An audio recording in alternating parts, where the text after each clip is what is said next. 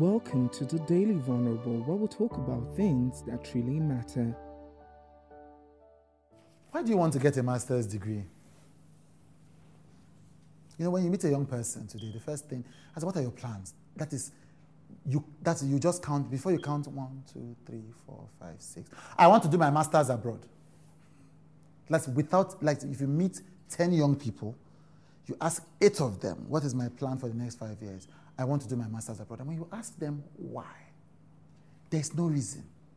When you ask them, okay, but I know about 8 people who've gone abroad, done their master's, come back. It hasn't really made a remarkable difference in their careers. They've never actually even thought about it. So essentially, they are living their lives by making choices, not because they've calculated the benefits, not because they've counted the cost, but because they see their friends doing it.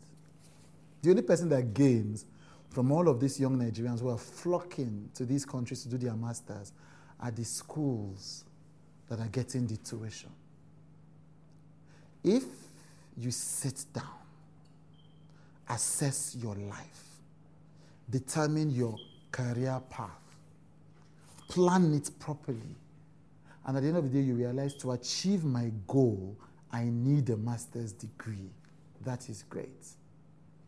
But if you've not done that, and you're just saying it because it sounds like Yoruba people say, Odun so, it sounds nice to say you're going to do a master's, then you might end up just wasting 2 years of your life that you could have used to develop an important skill and become an important authority in an industry of your choosing.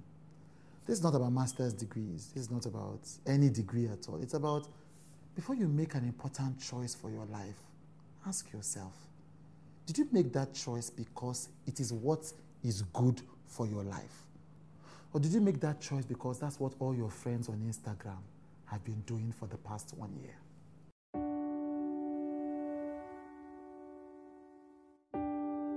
Thank you for listening to the Daily Vulnerable with Chude.